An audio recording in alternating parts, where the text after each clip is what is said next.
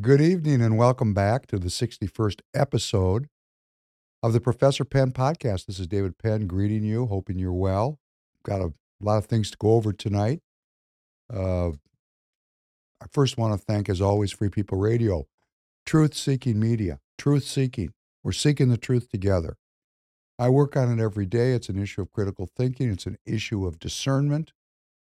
It's critical that I know this is just for me. I want to know what's going on. It's in me to know what's going on. I'm not saying I never avoid looking at things because, of course, sometimes I have and sometimes I do.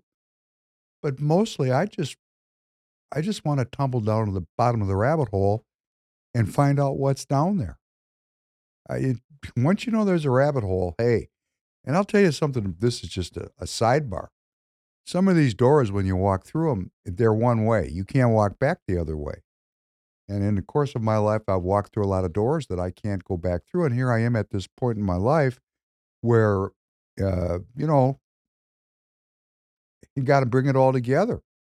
Got to bring it all together. So that's what I'm working on, taking all the things that I've learned, that I know, that I believe, and operationalizing them. And that's, really for me, it's quite a challenge. And I appreciate you being here with me. And I think it's really interesting, the podcast business. It's very psychological for both of us. I mean, I'm in therapy, you're in therapy. It's like therapy. I'm looking at you and you're looking at me, and there's actually a transference that goes on that involves a psychological process, which I did not anticipate. Uh, I'm not much of an entertainer, although I'm going to work on being entertaining. I'm not much of a politician, but I'm going to work on being a politician. And these are things that are, practiced opportunities for me. We practice together. And I do hope I'm inspiring you to go to precinctstrategy.com. That's precinctstrategy.com. Dan Schultz has put together a fantastic tutorial. Uh, he would urge all of us to get into the game of politics, but really less than 1% of the people that voted for Trump in 2020, if less than 1% actually went into the Republican Party, or for that matter, went into the Democrat Party and took over the party machinery, we could end the uni party. What Dan doesn't say uh, overtly is it's not about gumming up the Republican Party and taking it over. It's about ending the uni party by really creating a real difference and distinction between the two parties. And that does not exist today. Doesn't really matter what you think about Trump, like him, hate him. He's different. He does represent a different ideology than this. Now, he has a lot of overlap with the uni party. He's not the radical revolutionary and extremist that he's painted out to be. But, that's media. If you actually look at his policies and what he accomplished in his first term, there was many, many, many things were, really uniparty focused. He was a strong supporter of the military, rebuilt the military, started Space Force. He moved the United States Embassy in Israel to Jerusalem, which was a very provocative move. I mean, he did a lot of things that were part and parcel with what's been going on since Woodrow Wilson. But he did two things that were very novel. He really was about defending our borders. It's an A-B. Let's just say one thing: defend our borders, with two parts to it. One, defend our borders against unfettered illegal immigration, and two, defend our borders against unfettered dumping and the importation of goods from around the world, which undermines the American working class and undermines the American entrepreneurial class that has chosen to manufacture here in the United States. I'm one of those people, and I'm going to tell you, I had a great strategy for my business that was working sensationally when we had a focus on uh, America. Boy, since we've had this regime change, the floodgates have been opened, and if you have a desire to stay in the game and focus on America, boy, you're having a hard time. I mean, really a hard time. It's really a hard time. So this is part of the business here, is having a way to make money for Free People Radio, and we're part of the Patriot economy. We are the Patriot economy. We're the people that care about this country. So David Penn is the proprietor of TireGet.com. That's TireGet.com. And we have everything you need for tires there. We have major brand tires that are made in the United States, and we focus on that inventory. We also have low-cost tires because I recognize that this audience and Professor Penn himself, we have money problems, and sometimes we can't afford, top dollar. We got to do whatever it takes to get by. So we've got it all, and we've got service. So when you go to the site, you can pick out the tires that you want, and then you can pick the local tire store right by your house, and the tires will be there in a couple of days. And you just drive in and cashless. They slap the tires on for you, and out the door you go. You've got to buy tires from someone. So when you buy them from TireGet.com, you're supporting Free People Radio. You're supporting the Professor Penn podcast. And that's our strategy to keep Free People growing and going, is we have our own in-house product series. So the next time you need tires, please go to TireGet.com, and thank you very much for doing so. Boy, that was a pretty cool 1-minute read, wasn't it? On the fly. And for those of you who can't tell it from my face, I didn't sleep last night.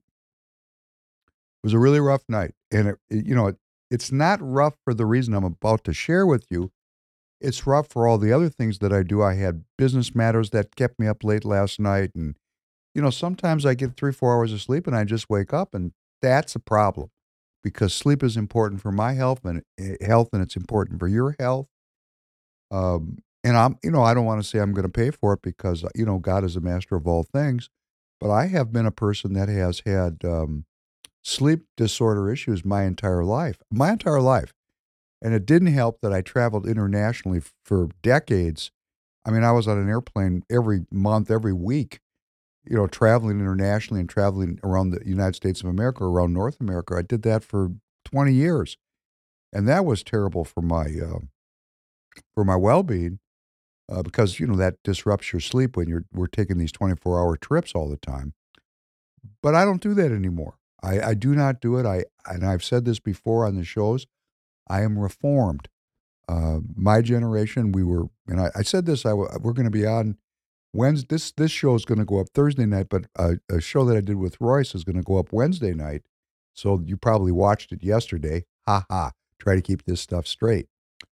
I was talking about, how do I become a Republican, or, what, for my age group, we didn't even have a clearly articulated philosophical idea about being Republicans. We just wanted low taxes and low regulation. We wanted to make money because we were living in a very materialist time in American history. I'm talking about the 80s, the 90s, the early 2000s, when America believed she was large and in charge, and it was all about me, narcissism. And now we're making that transition. And we are going to have to, as a community, make a transition from narcissism to altruism, where we consider our fellow citizens, our fellow American citizens, as one people, and look to our community good and to redevelop that sense of community, which is going to be based on a constitution that is acknowledging a creator that grants me certain unalienable rights. And if we can't get that together, we're going to have chaos. And the seeds of chaos have been sowed by our academic elites, who are excellent at destroying that Constitution, because that Constitution does not place government in the superordinate position. It places government in the subordinate position with the people as the driver of the deal. And because we had so much peace and prosperity over a course of 100 years, hey, we've given over our self-governance, and we have a Leviathan government, and it's choking out everybody except the super elites that run it. And that's what we're doing here at Free People. That's the truth seeking. Who are these people? Why are they doing it? What are they doing? How do we reverse it? And the reversal is, from a political sense, it's very clear what I think we need to do.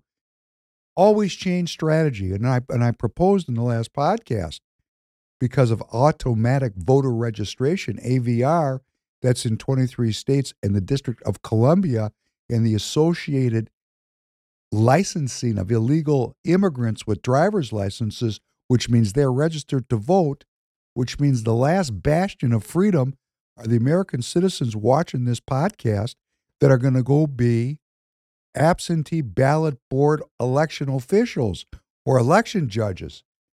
That's it. That and 24 hours a year to become a delegate. It's, 2, 3 days a year. 2, 3 days a year. If you're watching Free People Radio or if you're watching any of conservative media, which I know you are, and there's some great luminaries that are out there leading the way. And quite frankly, it's my belief that Free People is going to get right up there soon because of the efforts that you're making to spread out the podcast, to spread out the content, to grow the community. It's my belief we're going to catch up. And if we can put together millions of people and we can motivate our community, that one of the fundamental norms and cultural rules that we'll all live by is we are absentee ballot board participants. We sort out those ballots. You know what we might find out? We might find out that we want to have a country, that we want to have human well-being, that we want to bring all the people together, one nation under God, which brings up something that happened on the Tuesday night transmission.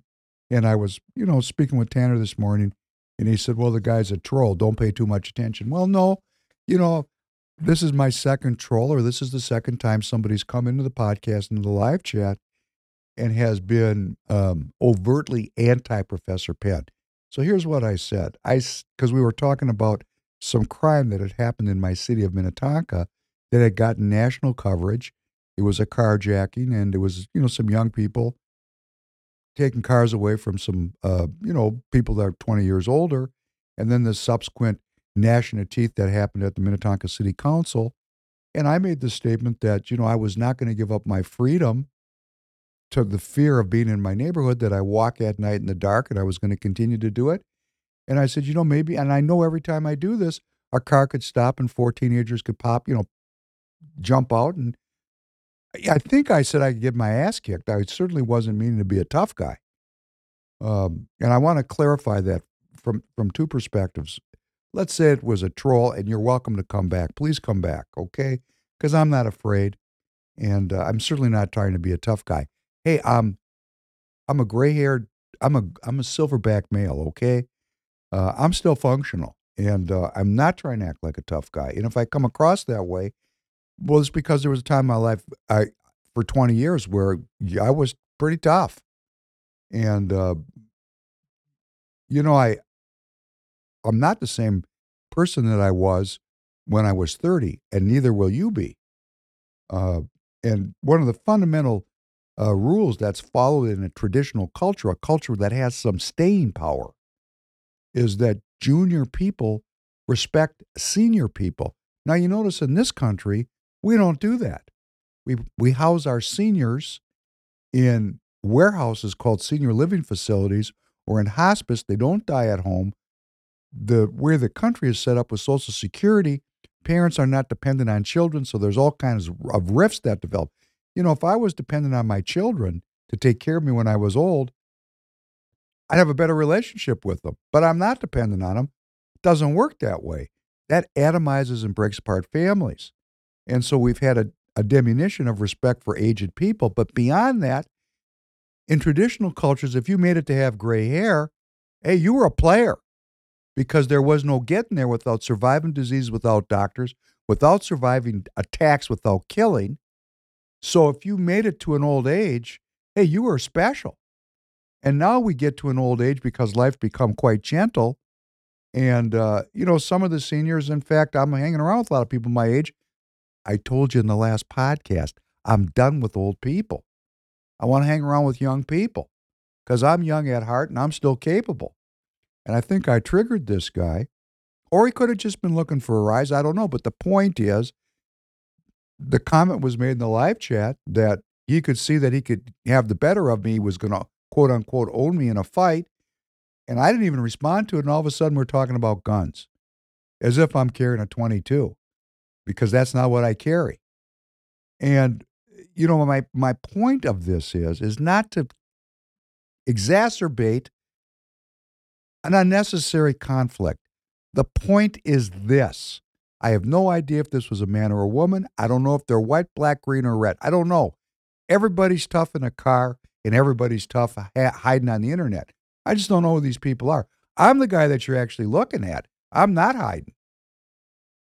My point is this. The whole podcast is about uniting the people against a tyrannical group of elitists and technocrats that I believe, if we want to look to a model, we look to Nazi Germany. And then we understand what the thinking of these Darwinists is. And I don't care if you're white, black, green, red, brown, whatever. I don't care if you're man or a woman.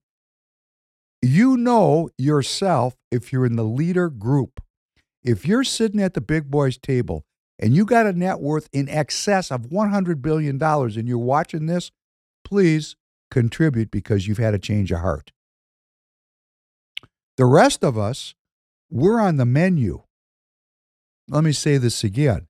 The rest of us, we're on the menu. The menu.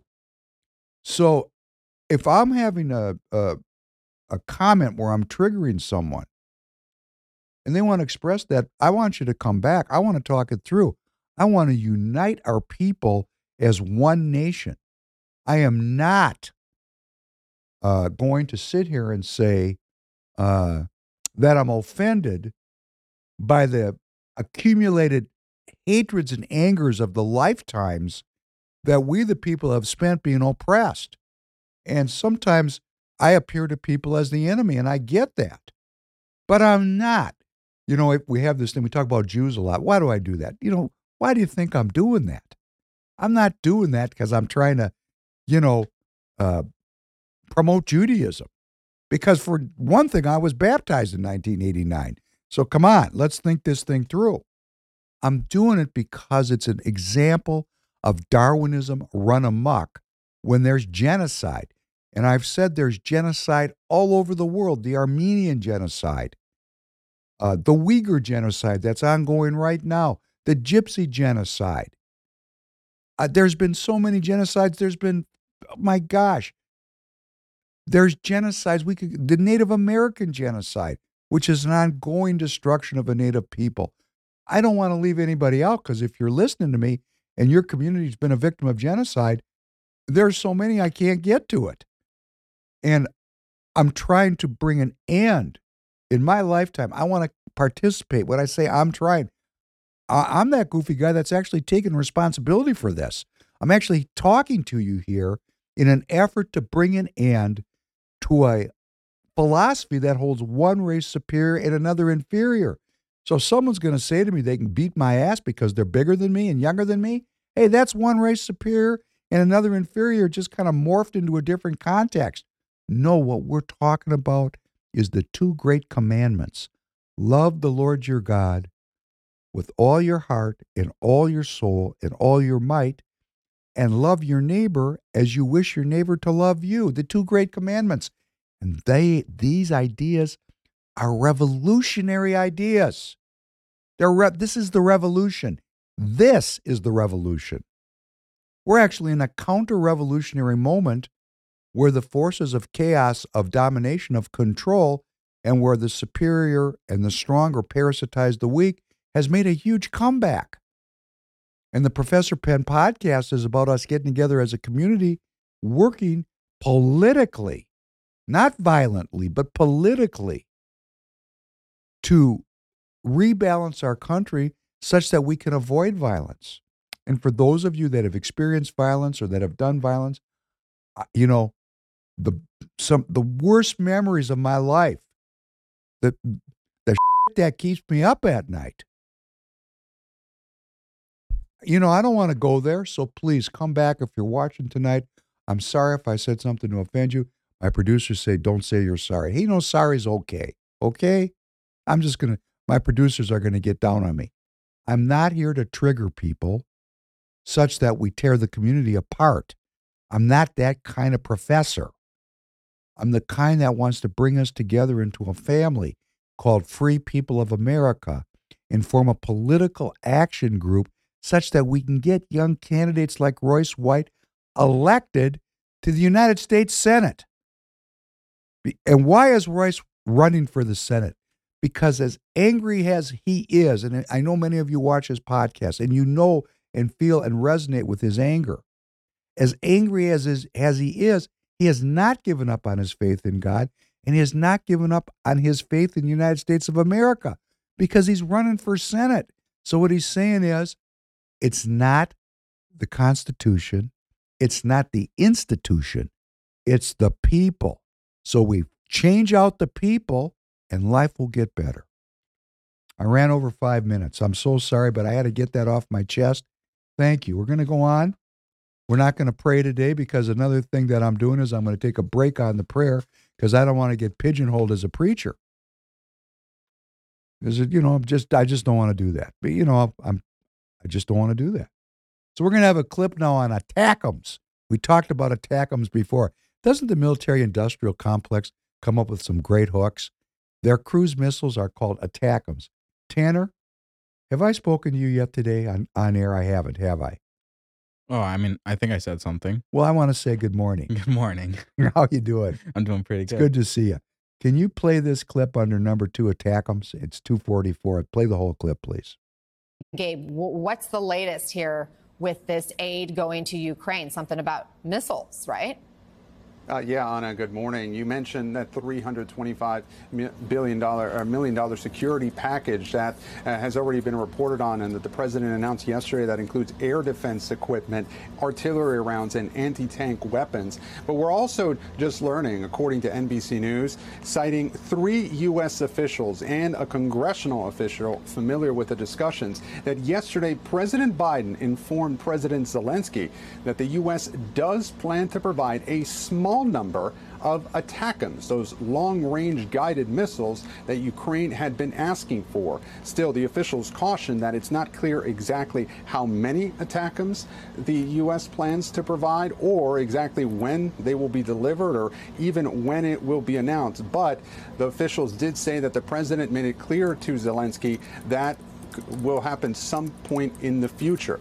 Now, my colleague Courtney Cubie has been speaking with officials at the Pentagon, and they say that there had been some concern about the stockpile of ATACMS here in the U.S., and also they had also talked about whether use of ATACMS in places like Crimea might end up provoking Putin. But at this point, they have found a small number, again, we stress a small number of ATACMS that the U.S. does plan to provide Ukraine. I want to play some of what President Biden said yesterday during the event yesterday following his meeting with President Zelensky. Take a listen.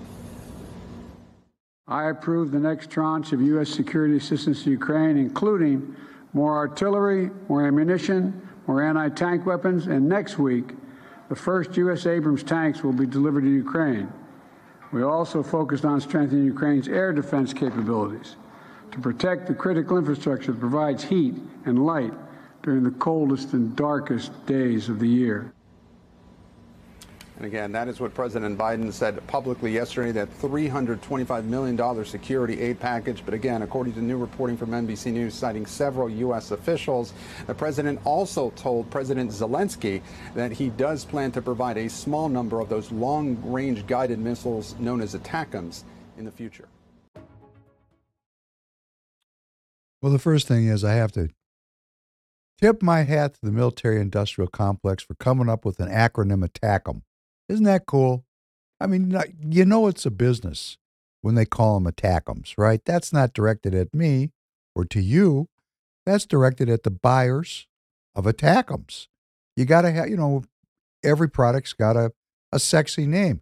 Now, you'd think a cruise missile would have a number like XP-26 or something, because after all, why are we making these things sexy? Yeah. But they're making them sexy. ATACMs. Can you imagine you go to the arms industry convention? It's probably in Vegas. Who knows? They have them all over the world. They have them all on every continent. And you show up there and you're in the market. You're the buyer for your country. And you come up to the ATACM booth. And there's 5 or 6 scantily clad women there striding on those cruise missiles. And, they bring you in and they probably got cocktails for you. And you sit there and they say, hey, for a mere $1 billion, you're all ready to go. Hey, what a business. There's actually human beings, just like Professor Penn, just like you, that have chosen as their life path to work in the arms industry, or what President Eisenhower called the military-industrial complex, which he told us to be very wary of. Now, that emanates from our human universities, and I've got an ongoing argument in my own family I've talked about.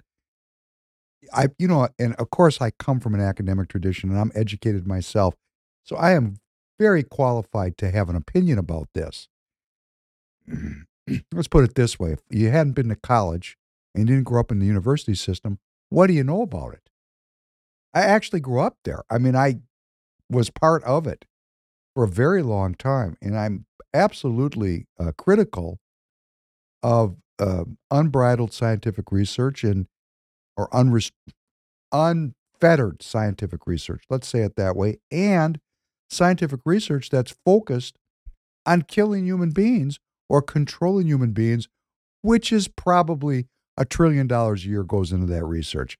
They say it's $400 billion a year, but as I look through the papers more and more and I study more and more, whatever they say, it could be twice as much, because there's so many back doors and black bag programs that we don't know about. I mean, the CIA, you go look at a bill and it'll say $17 billion for the State Department, and they don't even say what it's for. It's going to the CIA.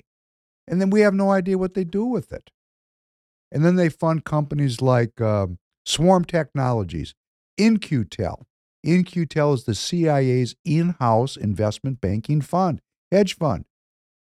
I mean, they're making money on this stuff, right? So they invest in Swarm Technologies, and then Elon Musk, SpaceX, buys it and puts it under that umbrella. How much money are they giving SpaceX on the backside? We don't know.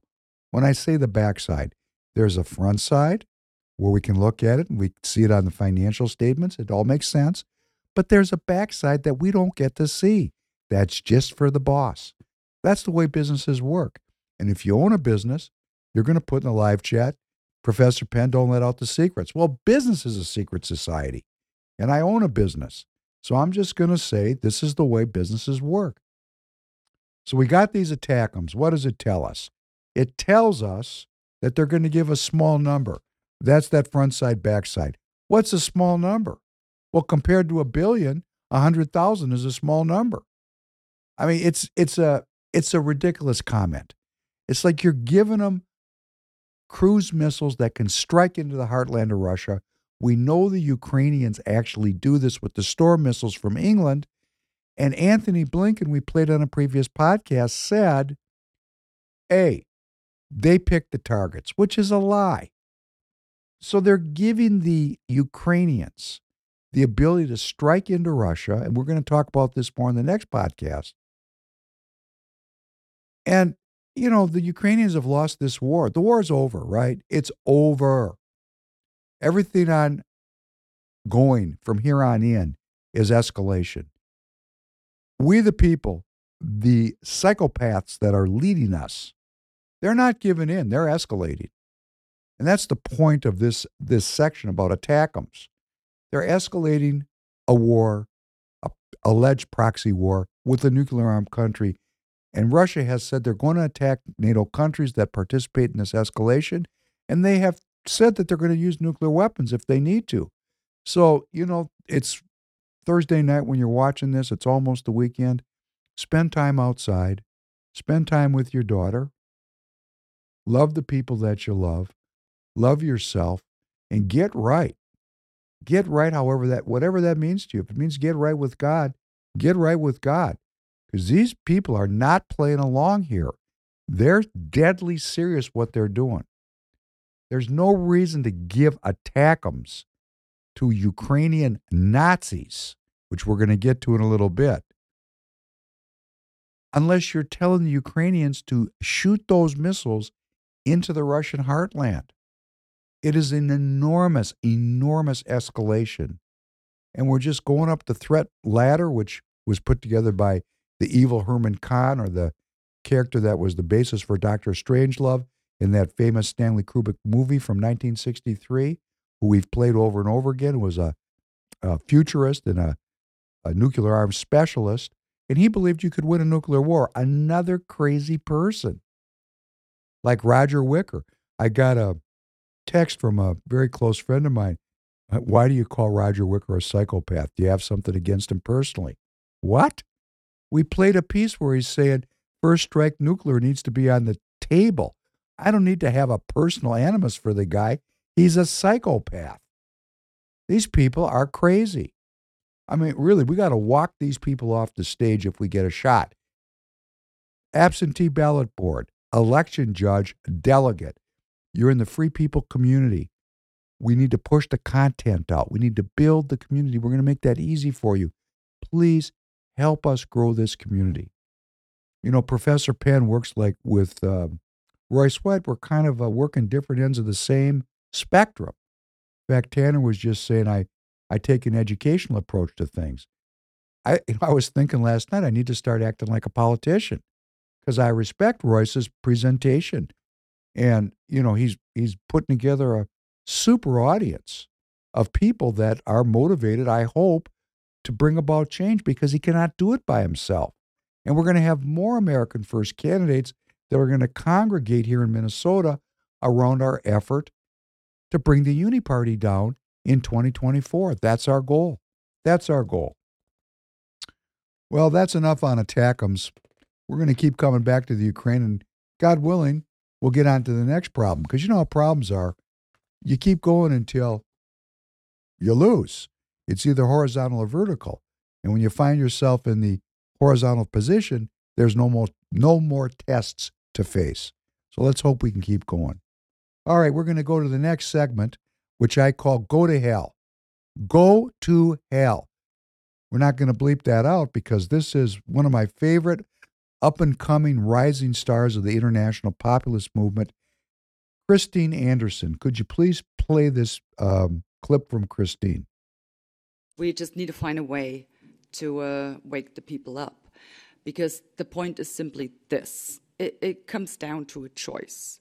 It's either freedom, democracy, and the rule of law, or enslavement.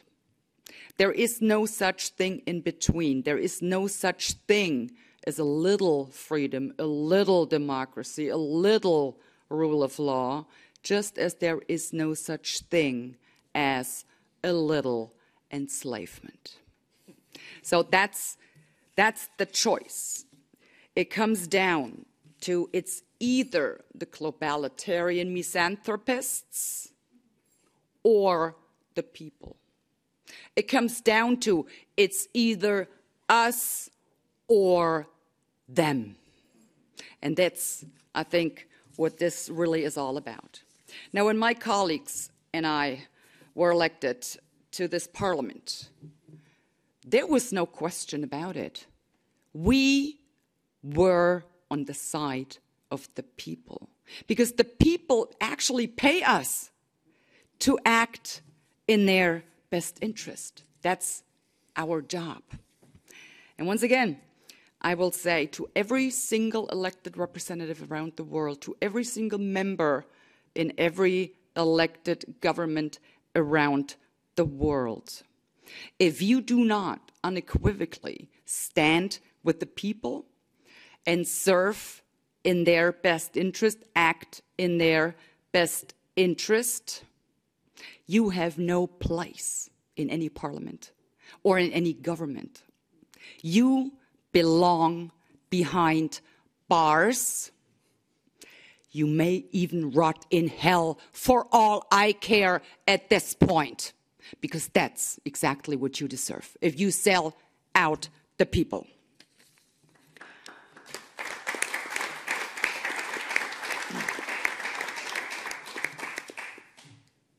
Now I would like to make a promise to the people, and I'm pretty sure I can speak on behalf of my colleagues. We will continue to stand with you, the people. We will continue to fight for freedom, democracy, and the rule of law. We will not shut up, and we will not stop going after those despicable globalitarian misanthropists. But we would also like to have you make a promise to us. You may have heard, it's all coming back.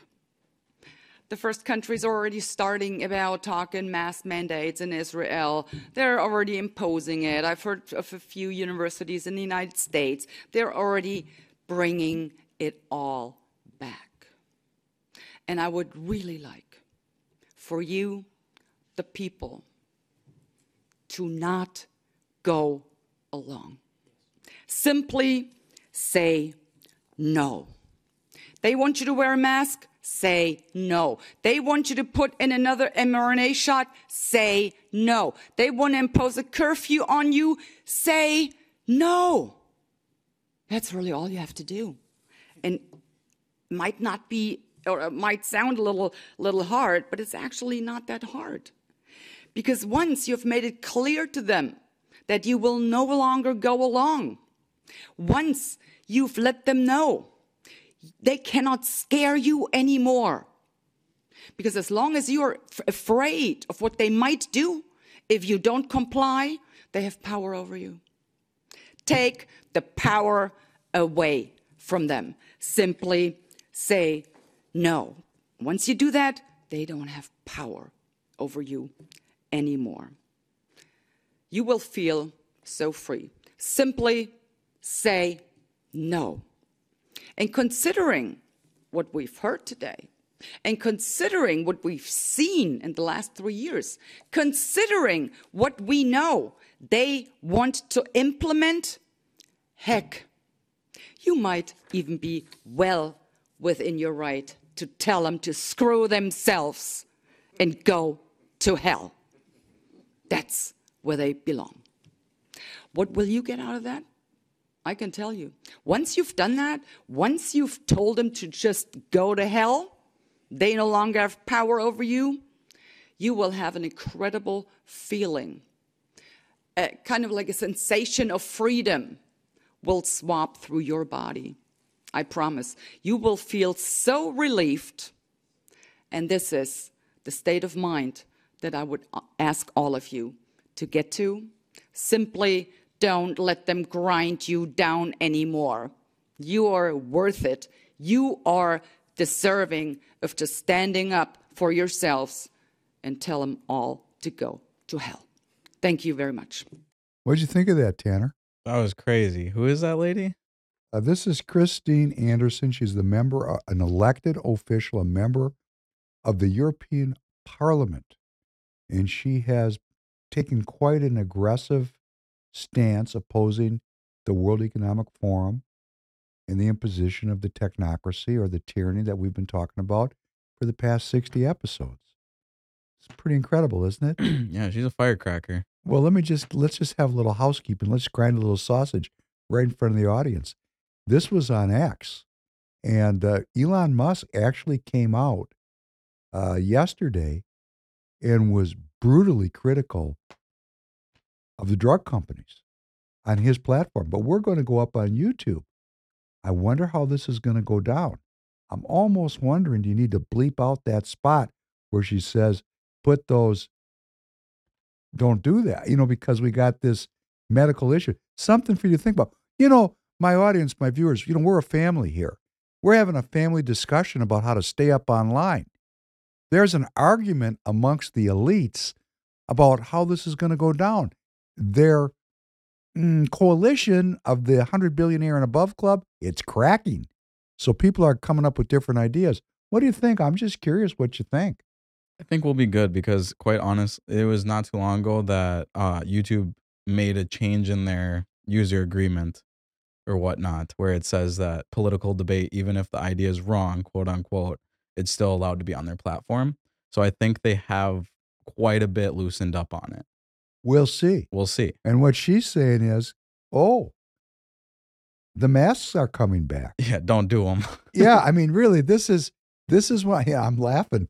I mean, it's actually hilarious because those of you who get around conservative media a little bit, there are many who predicted that they were going to pull up on the choke chain and then let go a little bit and then jack it up again. And right now we can see. I was just talking to an associate of mine who is in a foreign country and in Asia. And we were talking and had a nice conversation. And we both acknowledged in a sentence that the travel restrictions are coming back. And that makes it very difficult to get around the world. Very difficult. The quarantines, I mean, hey, this is a friend of mine. I mean, he'd go to these countries, you'd get there, he'd have to sit in a hotel for 2 weeks. And, they put the food underneath the door. It was very, very difficult to get anything done. I've got another friend of mine I'm remembering. He just capitulated. He was flying all over the world. He just said, I can't do this anymore because what used to take a day now takes 2 weeks. So if they are in the process of seeing if they can reinstitute this control. And what Christine is saying is, go to hell. Okay, so that's why we called today's episode, Go to Hell. And I do want to say, I would really like to meet this Christine Anderson at some point. She's really inspiring. And it occurred to me, and I'm just going to tell you the truth. I don't want to say this. I'm always speaking the truth. I'm going to tell you a secret. It's a revealing secret. I knew when I was 18 years old that I was being prepared for something. I just had this sense about it. When I read the holy texts, they talked about in every generation, there's a large number of people that are pre-prepared to take action if the time comes when action is required. And most of my life, I was kind of goofy about, goofy is the wrong word. I had anxiety, and it took me a long time to overcome the whole program within the context of, hey, life's good. I mean, in the 70s, the 80s, 90s, early 2000s, there was nothing to do but sit back and enjoy the fruits of the post-World War II Democrat liberal order, which was delivering tremendous technological and material benefit. And I'm thinking to myself, boy, prepared for what? What am I prepared for? And then all of a sudden, a couple of years passed and everything clicked into place. And I realized that all of my life experiences had empowered my father's life experiences, my grandfather's life experiences, the experiences of my entire line had prepared me to be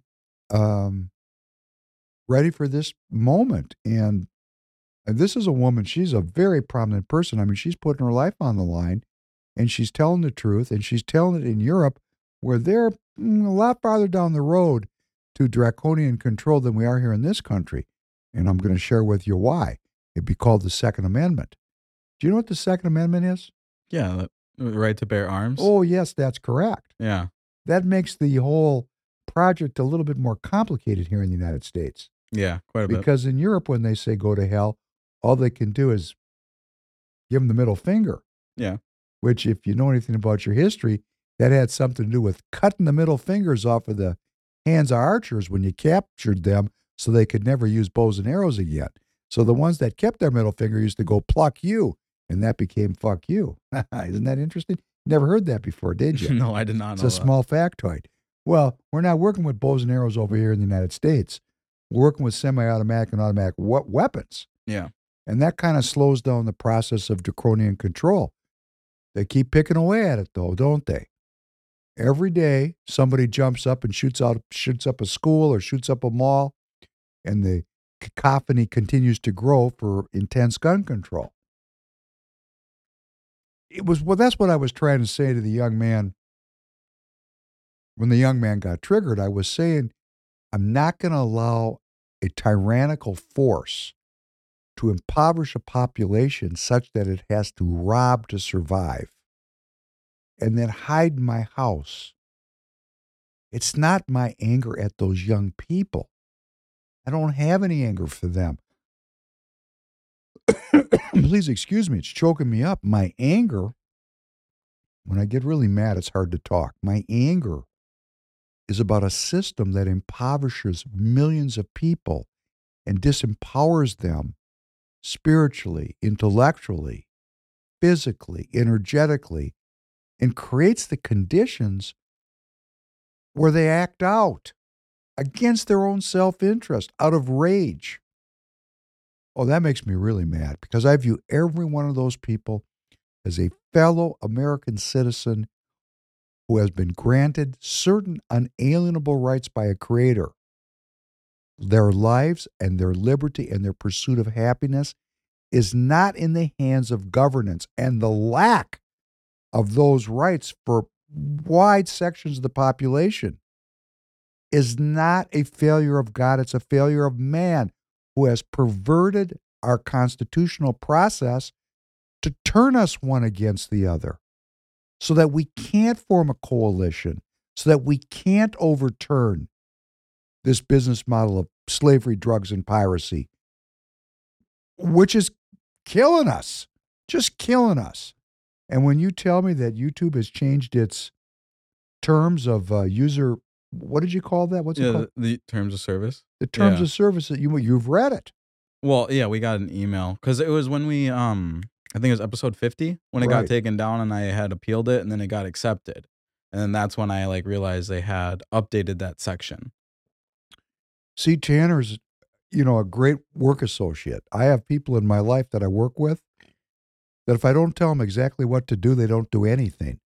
I was up all night last night because of an experience like that. Come on, figure it out. I really want to compliment you on air for being self-governing. Thank you. That's an example of self-governance. 50 got taken down. He didn't ask, oh, boss, what should I do? No, he just went and appealed it and read the terms of service, which I haven't done, which is a shortcoming in my self-governance.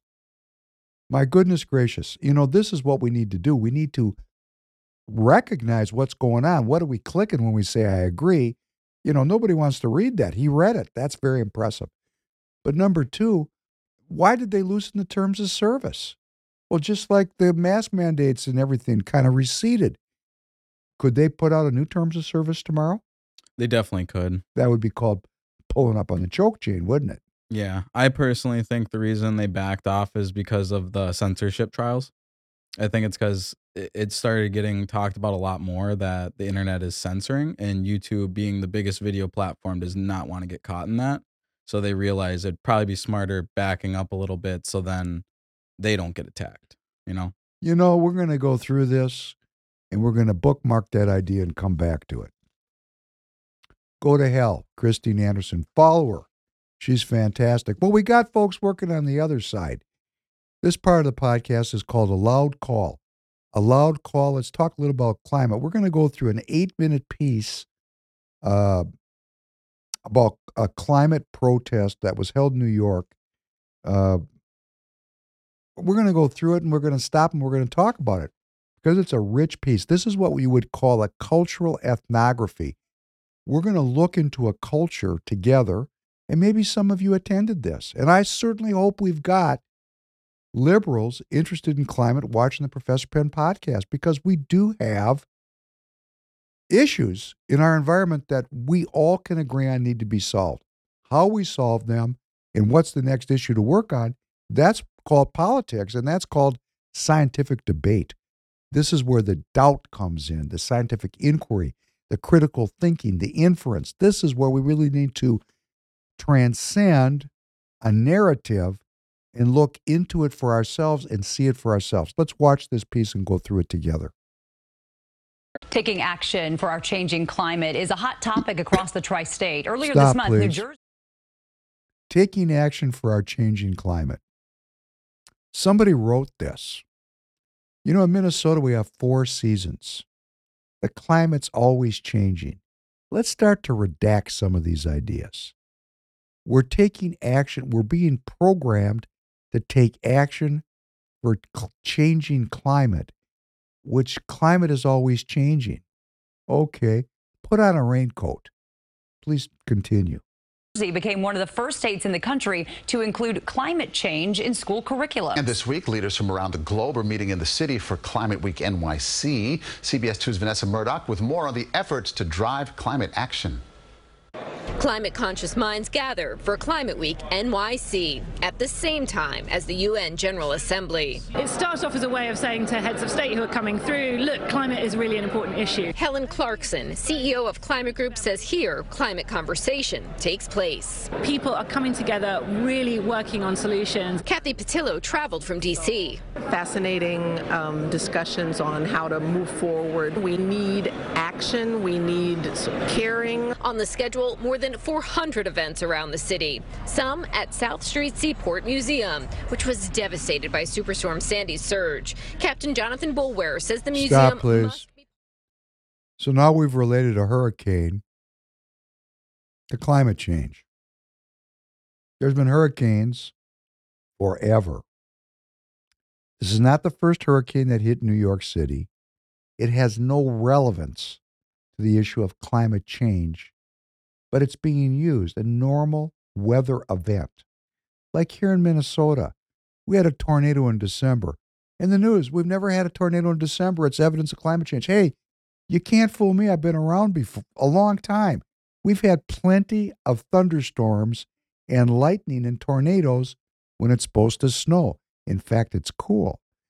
You know, there's a song, Purple Rain by Prince. Do you know the song Purple Rain by Prince? Yeah. You know, I never knew what Purple Rain was. I thought it was and I'm just going to make a strange Professor Penn admission because I'm older. I thought it was some kind of weird sexual reference. I had no idea what he's talking about. I actually have pictures in my phone of Purple Rain with my daughter when she was about 7, 8 years old.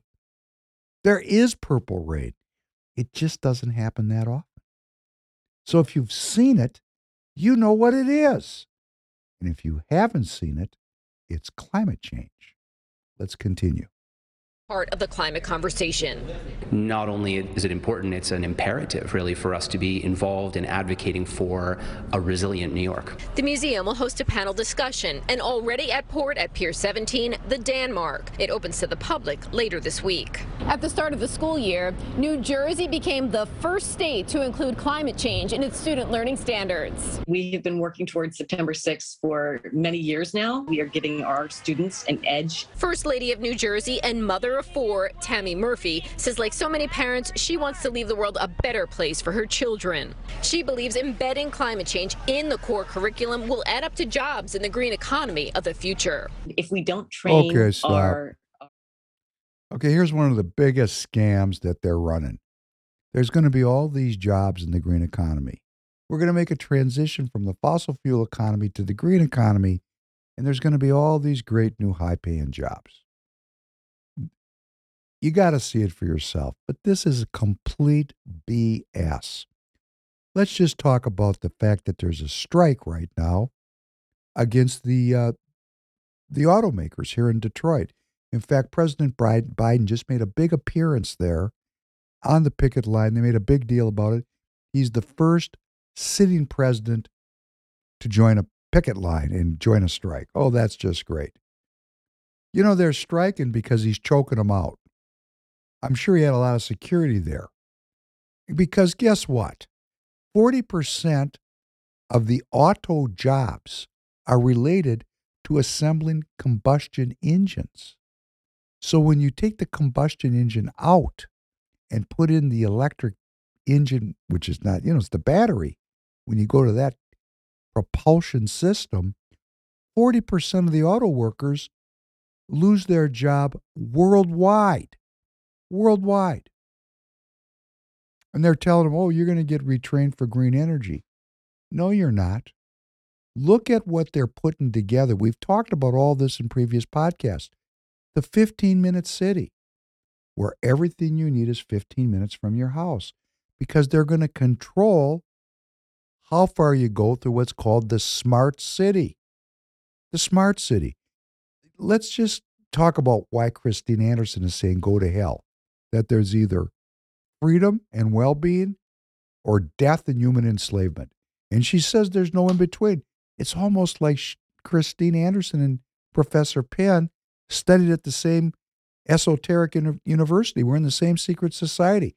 It's kind of reassuring for me to find a very intelligent human being on the other side of the planet coming to the very same conclusions I'm coming to, because there isn't a lot of places we can go to be part of this nationalist movement.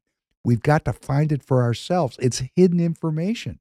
So when you read and you study and you dig and you go down that rabbit hole, here's what you find down there. You find what's called deindustrialization. You find what would be called the big three of the globalists, which in the United States is the Uni Party.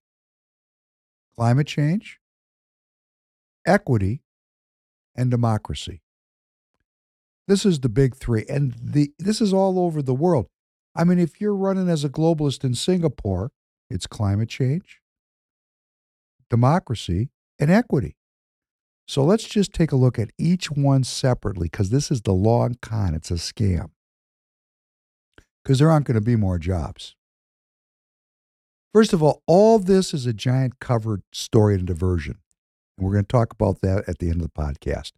None of this matters. It's just to get you fired up. Let's talk about the climate change thing first. Repent. The end is near. Human beings are flawed. This is a very Catholic kind of a thing with no Catholicism and no God. It's our fault that the world's coming to an end because there's too many people and we pollute. We're destroying the planet. Forget about destroying the people. It's the planet after all. So we've made a transition from caring about human well-being to planetary well-being, sustainability. And whose fault is it? It's the fault of human beings. Human beings have to modify their culture by deindustrializing. We can't drive very far. We can't travel very much. You know, the food we eat is bad for the sustainability of the planet. We have to change how we live our lives completely, change our lives so that the planet can be sustained. And guess what? People aren't going to give up their T-bone steaks. They don't want to give up their hamburgers. They don't want to give up their 8-cylinder V8, their V8 dual carb muscle cars. They don't want to give up their pickup trucks. They don't want to go and give up their family trip to the Barbados. They don't want to give up having 5, 6, 7 kids. They don't want to give these things up. So guess what they do? They destroy the currency after a long period of inflation, which makes everyone poor and dependent. They give you a digital currency on your phone. And if you go more than 15 minutes from your house, you can't buy anything because your currency shuts off. If you've bought food that is not part of the sustainability program, you can't buy anymore because your food shuts off. If you try to take more than the number of trips by plane that you are allotted to save the planet, you can't buy a ticket. This is not freedom. This is control. Because, of course, we want to save the earth, don't we? Don't we? Don't you want to save the earth? So my T-shirt that you're going to be able to get at Free People Radio is going to be, I would rather die from a tornado than a tyrant. So that's the climate change piece. But it's very closely linked to the equity piece. What's the equity piece? Well, that's kind of what Professor Penn is saying. It's the British business model of slavery, drugs, and piracy. It's those British monarchs that subjugated the world because, of course, the sun never set on the British Empire. You've heard that one before. Well, everybody was going to blame the monarchy for all of this slavery. And what the monarchy did was so intelligent. They just went into the universities and they got the professors to blame white people. You know, just blame white people. So we got to have equity. You know, what does that mean? That means everybody's going to be poor because everybody's going to have the same thing. It's very difficult to create the conditions in government to make people rich. But to make people poor, hey, no problem. We're living through it. You feeling richer with this inflation there, Tanner? Absolutely not. Great, me neither. When I go out to eat, I don't want to do it. Yeah. I don't want to go out to eat anymore. No, I just had, so every Tuesday I have tacos, Taco Tuesday. Been doing it for like a year straight. Yeah. Yesterday I paid about $40 for my tacos, and I would just kind of went home and I was like, I'm gonna learn how to make these myself because Those must have been some really good oh, tacos. I'll say what they were amazing tacos, but $40, no, that's not worth They're it. not $40 good tacos. Yeah. See, I remember tacos back in the day where it was 3 tacos for $1. So I hope you got about, I don't know. I got 6 of them. It was 3 for $7.99. That was the Taco Tuesday special. Unbelievable. Yeah. Well, if you can afford 3 tacos for $7.99, I salute you. Professor Penn can't. So we got the equity thing, which means we're all going to be poor. And then there's democracy. That takes us right to the Ukraine. Why are we fighting the Ukraine? Oh, because the Nazis there are actually, it's a democracy. It's a Nazi democracy. That's what we're going to finish up the day with. It's a great transition because we're going to go right into Nazis are everywhere. So let's remember that this whole climate change, social equity, democracy, this is the mantra of the globalists, and they're teaching it to my kids. And if you have kids that are in kindergarten, they're getting brainwashed with this democracy, democracy, democracy.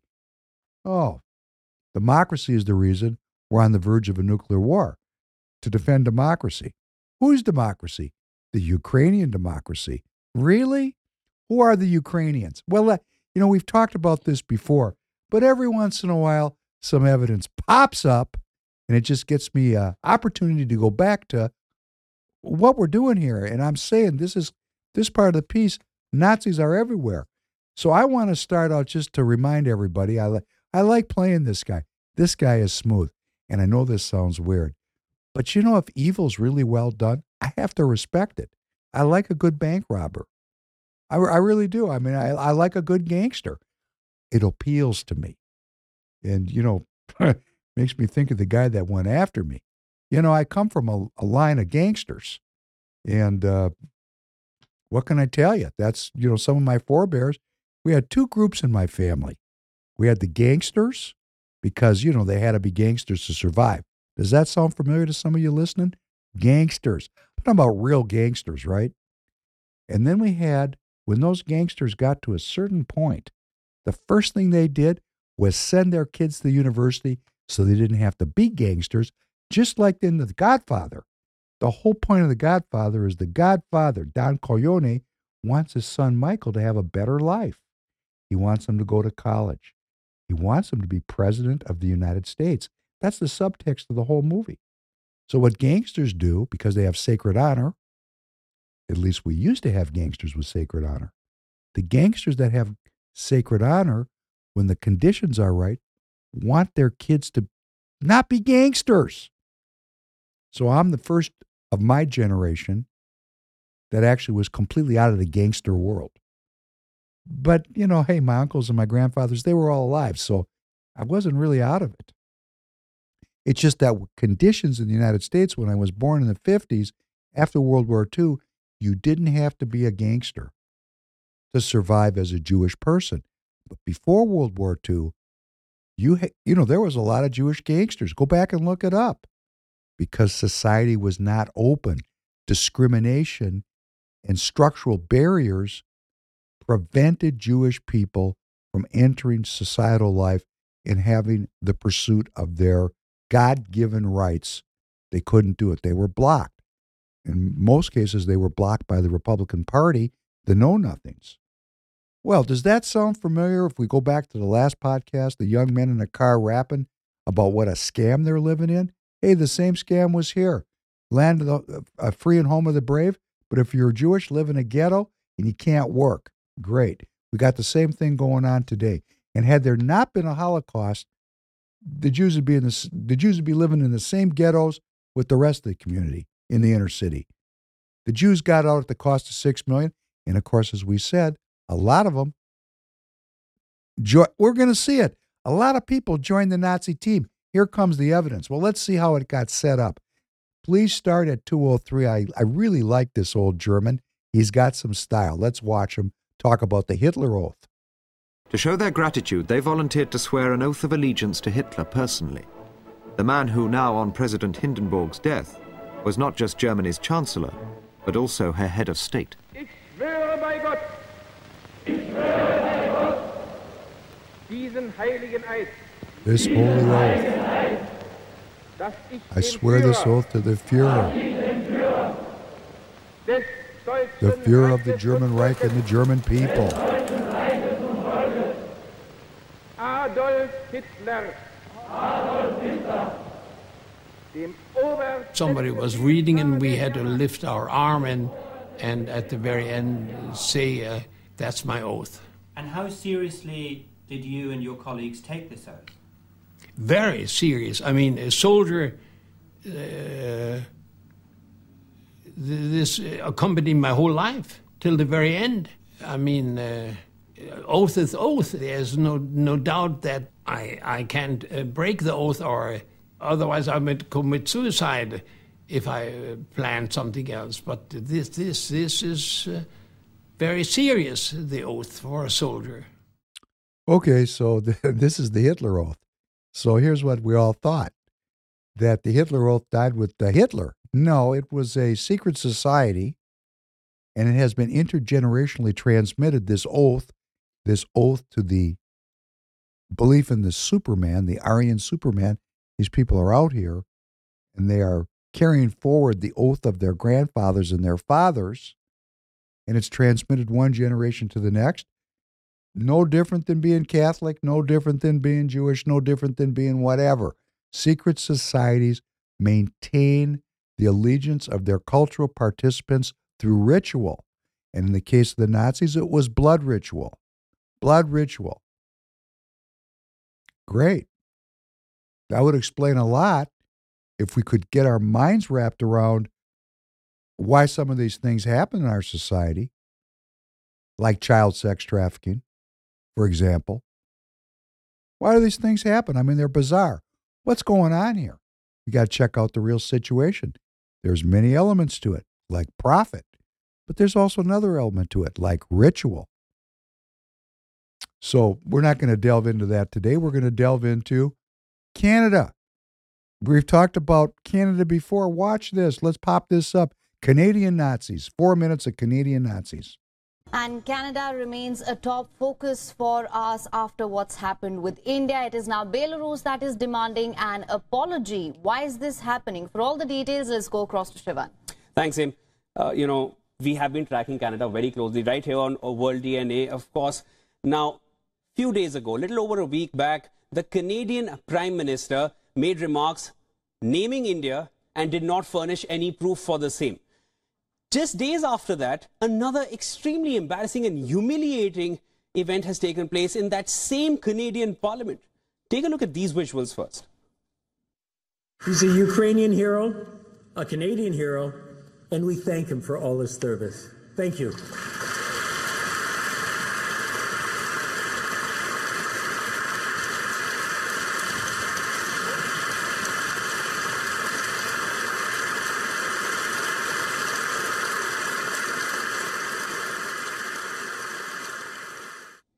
You hear that loud round of applause? These were visuals from the Canadian House of Commons, where lawmakers, along with visiting Ukrainian President Volodymyr Zelensky, honored a Second World War veteran. And who was this man? 98-year-old veteran Yaroslav Hunka received not one, but 2 standing ovations from the House. But Canada got it horribly wrong, as it was later revealed that the veteran did not fight for the Allies. Rather, he was fighting alongside the Nazis. He was a member of the 14th Waffen Grenadier Division of Hitler's SS. The unit was renamed the 1st Ukrainian Division before surrendering to the Western Allies in 1945. Jewish groups were quick to call out Canadian lawmakers. As the word spread, countries like Poland and Belarus also joined the foray, demanding an apology from Canada. Facing global backlash, House Speaker Anthony Rota issued an apology on Sunday, taking full responsibility of what he called an oversight. An oversight is what they're calling that loud round of applause. Rota said he did not know of Hunka's Nazi ties. They did not know of his Nazi ties and took him to the parliament, and that he made a mistake in inviting him to attend the event. But even the Canadian lawmakers are not convinced with this. They now demand Rota to resign from his position as Speaker of the House. Prime Minister Justin Trudeau has also called it deeply embarrassing for Canadians. The speaker has acknowledged his mistake and has apologized. But this is something that is deeply embarrassing to the Parliament of Canada and, by extension, to all Canadians. Prime Minister is responsible. He is in Ottawa today. He can get on his feet and answer for his massive diplomatic embarrassment and shame. The decision to honor a man with ties to Nazi Germany is already starting to have implications beyond Canada's borders. And apart from a demand for apology from the European nations, it's also set to bolster the Russian narrative of Ukraine harboring neo-Nazis. Russian President Vladimir Putin has sought to justify his invasion of Ukraine, claiming that Russia wants to denazify the country. Adolf Hitler's SS forces were responsible for killing millions of Polish and Jewish civilians during the Second World War. The genocide is still remembered as the worst and most wide-scale war crimes humanity has ever seen.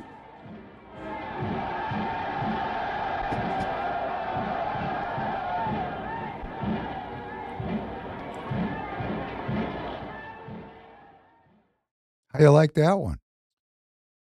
I like that one, Tanner. I like that all they can say is like, oops.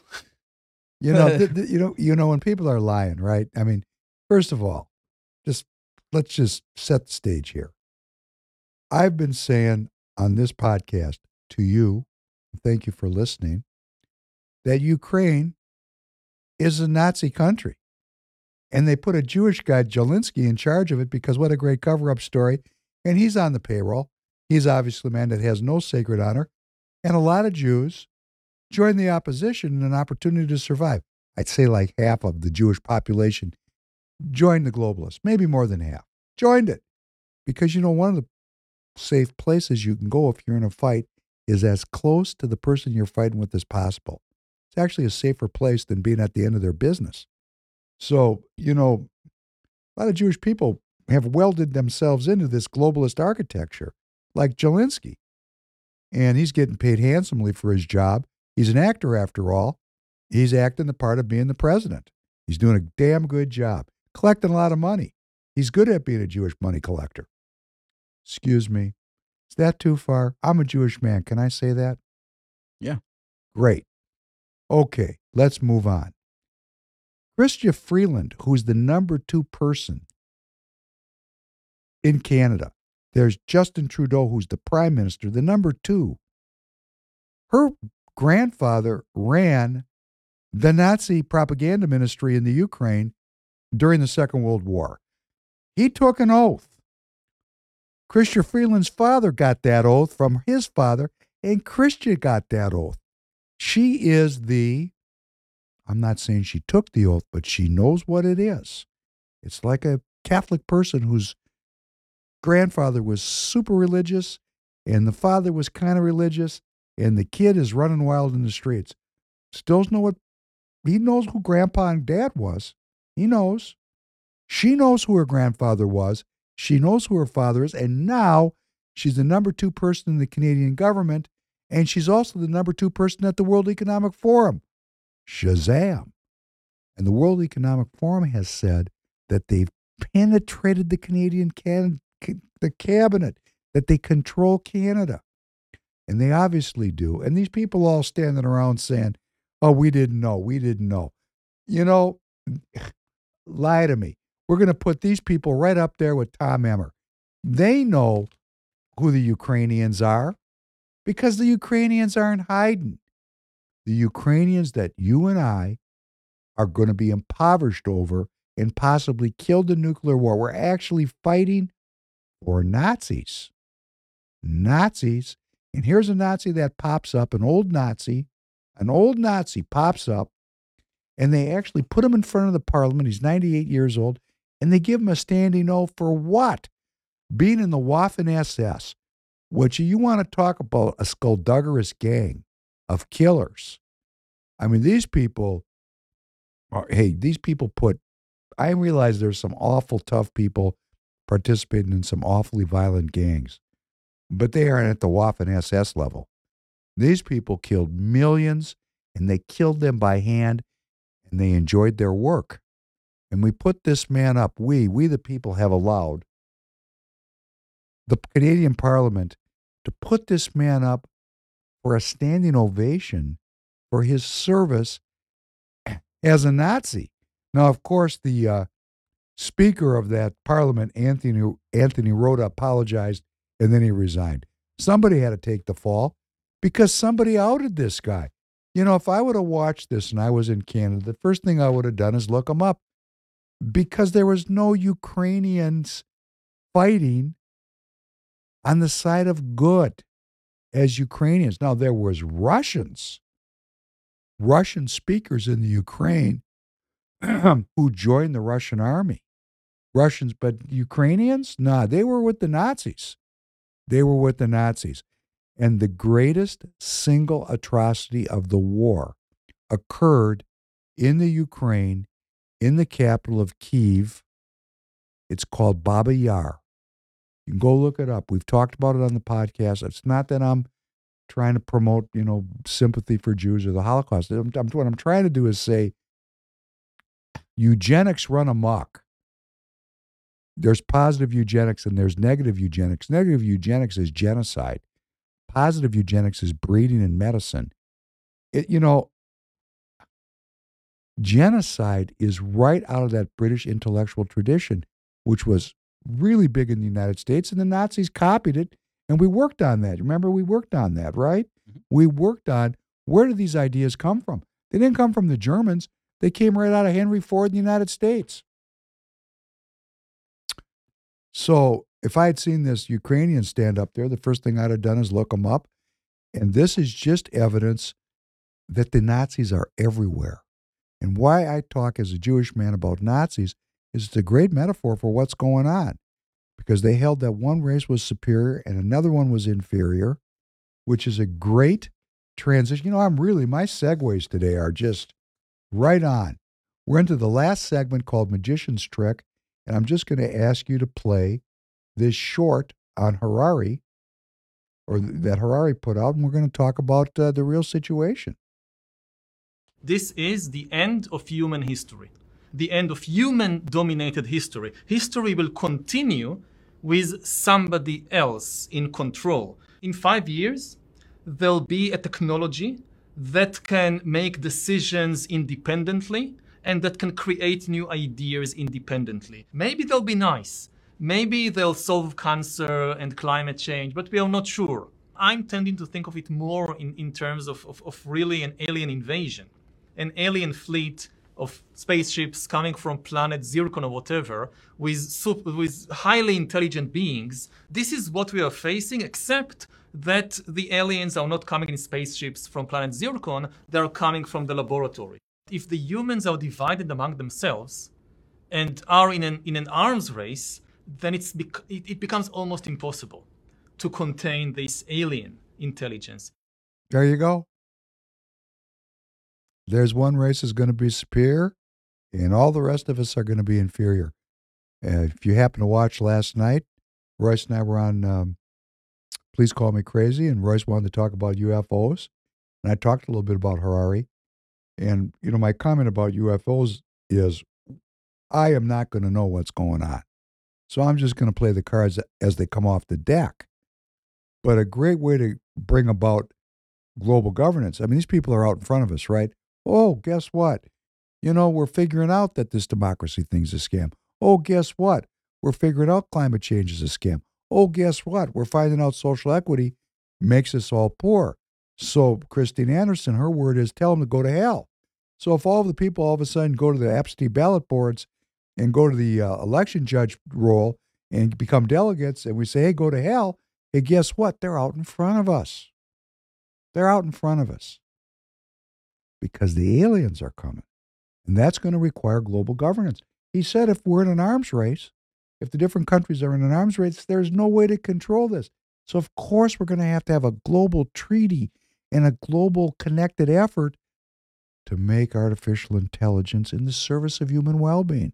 Don't I trust the people that want to have global governments? Oh, I trust them so much because, there's Nazis everywhere. This is kind of the Nazi wet dream. An intelligence that's so great that nobody can catch up with it. right?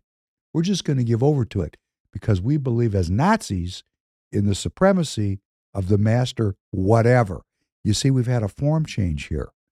We've left race and we've gone to super intelligence generated in a laboratory.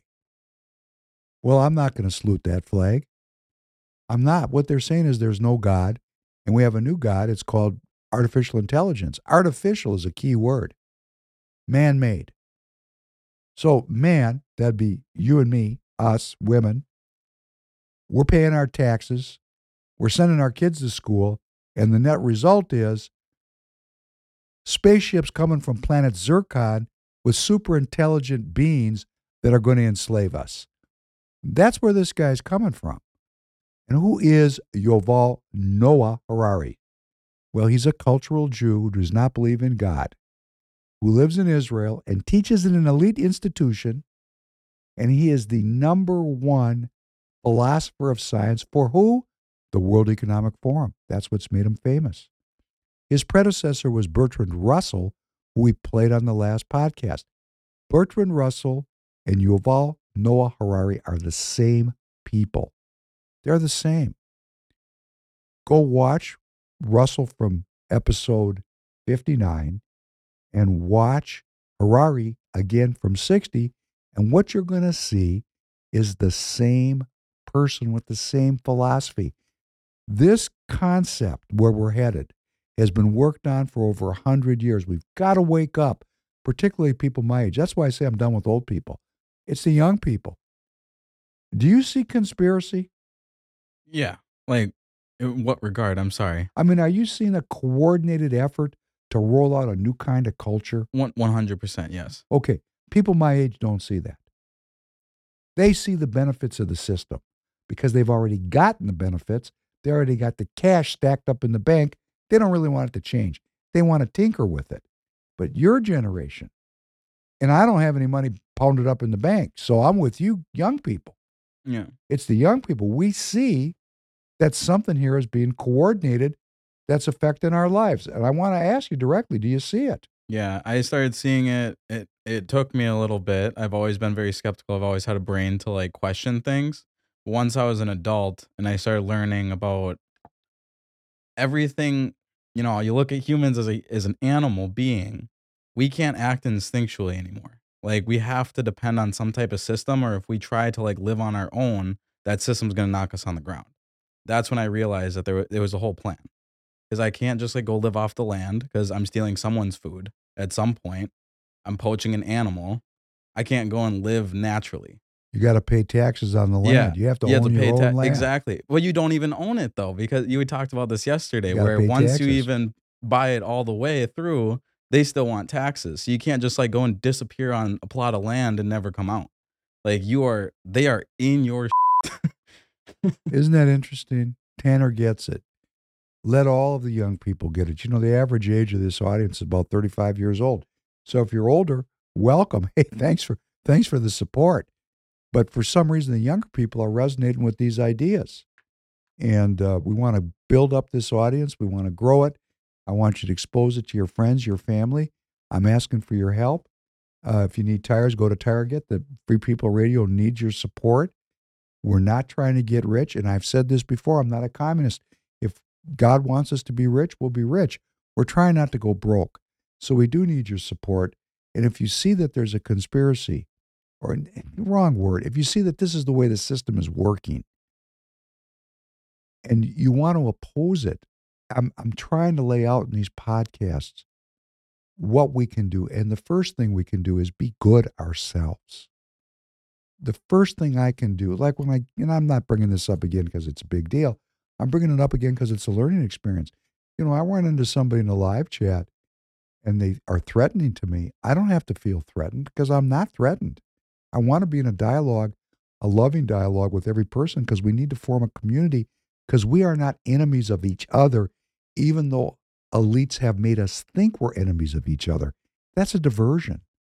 We're being diverted through all kinds of methods and means, Democrat and Republican. Even globalist and nationalist is diversion. What are they diverting us from? They want to get this technology deployed. oh, if we could just organize and put a border on their ambition, because they know once this technology is deployed, it's over. We're in a digital prison, and there will be nothing we can do to get out of it until the people just say, that's it. We're going to rise up, and it's going to be a very, blood is expensive. It will be a very bloody and expensive process of liberation. And I know there's many of you that believe that that's the only way. I'm working for a political solution because I feel that's what I need to do, and I'm asking you to join me.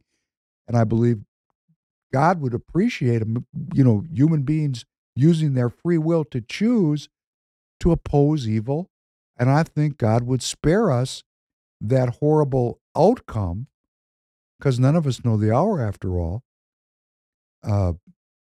if we would just devote ourselves to being good. Love the Lord your God with all your heart and all your might and all your soul, and treat your neighbor as you would want your neighbor to treat you. If we could just do that as a culture and build that back into our culture, we'd be going a long way to sparing ourselves the hellscape that these people are preparing for us. And that's why I'm so hard on Tom Emmer. It's not that I hate Tom Emmer.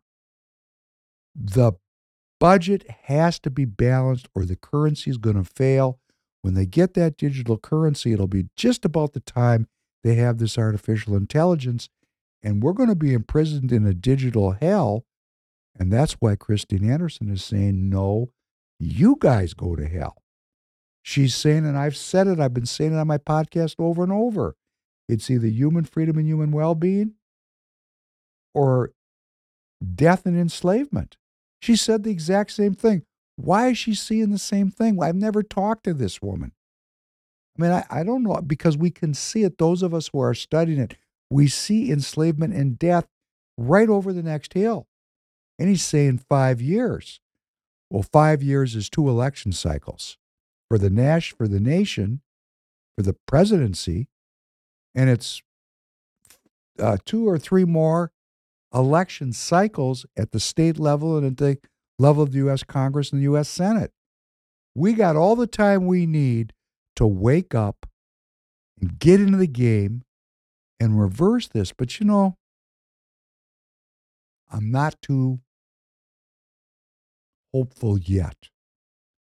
It's going to be when I look up and you've brought 1,000 new people into Free People Radio. Because it's only going to spread when you spread it. I mean, it's growing all the time. It's moving along organically. But the system is not organic. The system is very organized in its effort to herd us into this digital prison. So we're going to have to be similarly organized to resist that prison. So on that note, I want to wish you a good weekend, and I'm going to try to relax myself. It's a very trying time for me. It's, and I know it is for many of us. So I'm going to rely on prayer and faith, and it makes me rely on what I know how to do. It's all I got. And I am praying that I'm going to get what I need, which is, solvency for Free People Radio, and perhaps that will motivate some of you to help us.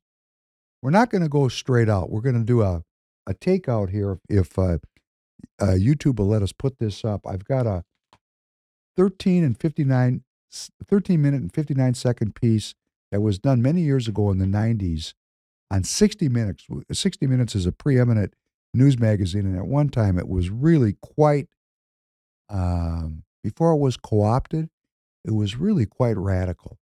And Mike Wallace, who leads this, did a great job. We're going to see him now as an older news reporter. We saw him a few episodes ago as a young man in the 50s,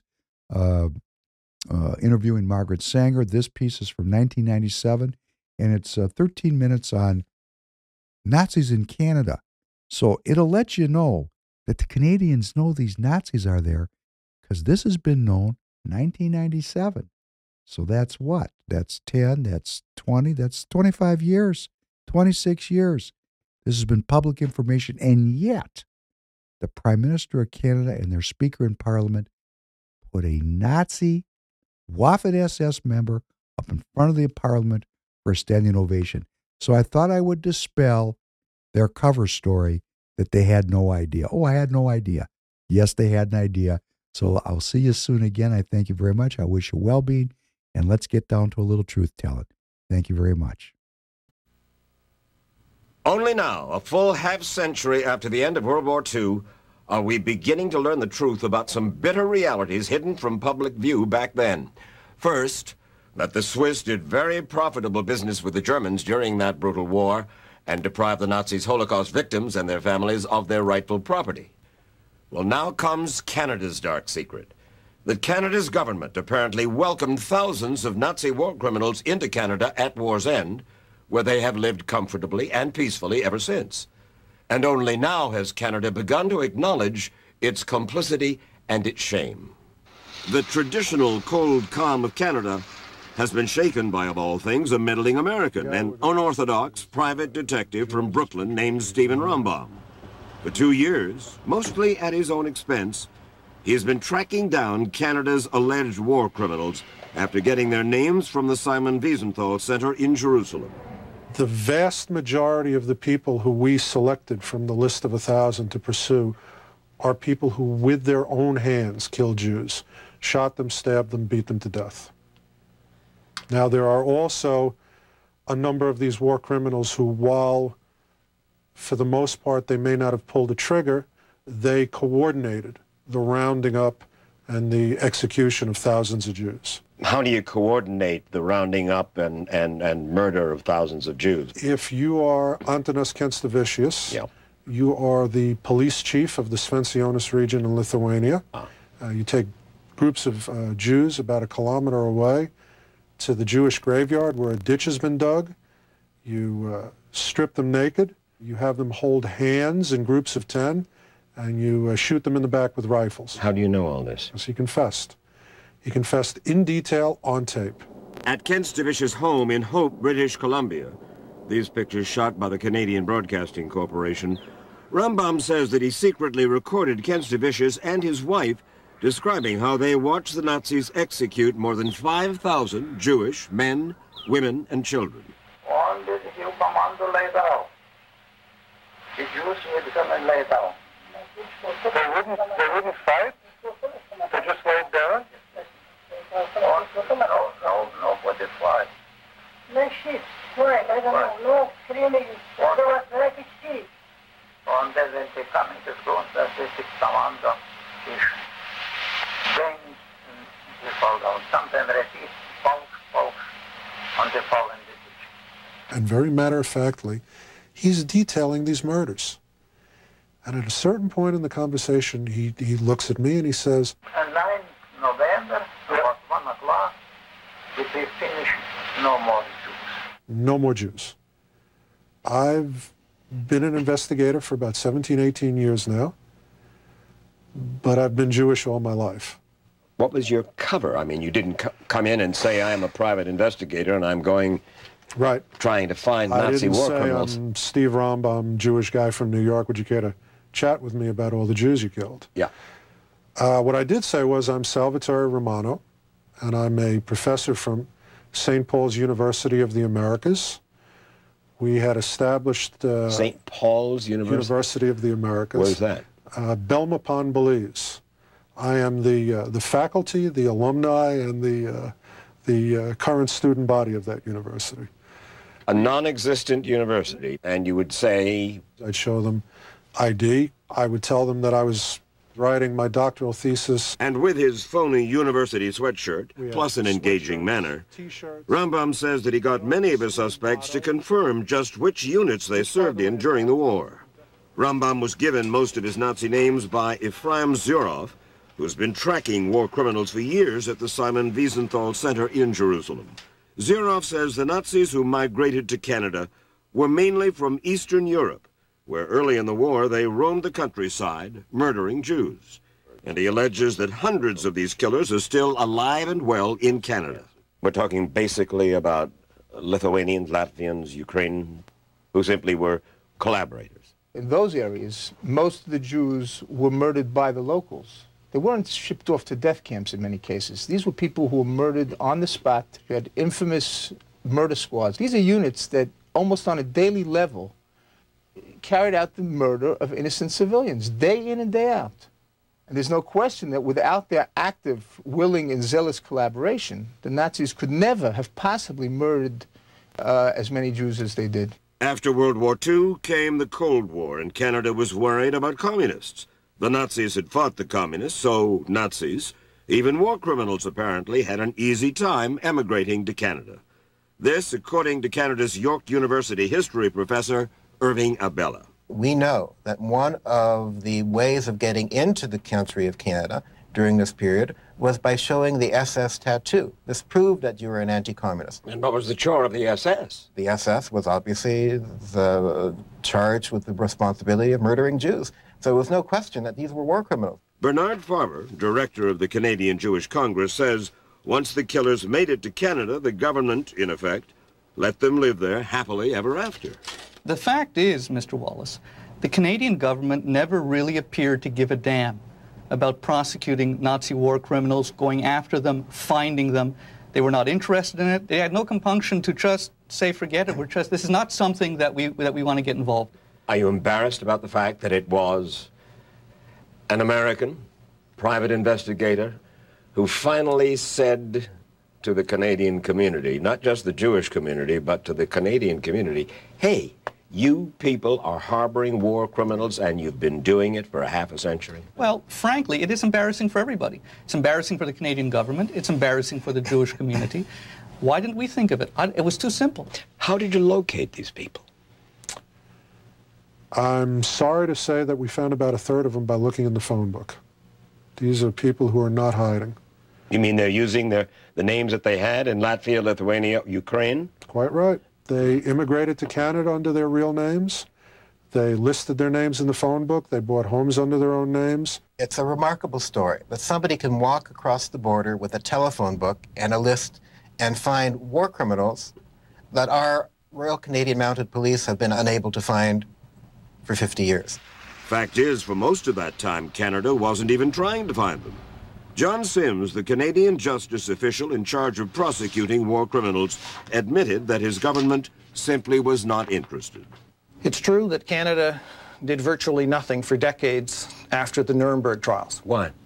I can't really say. I'm not a historian, and I'm going to leave it to the historians in your country and mine to debate that.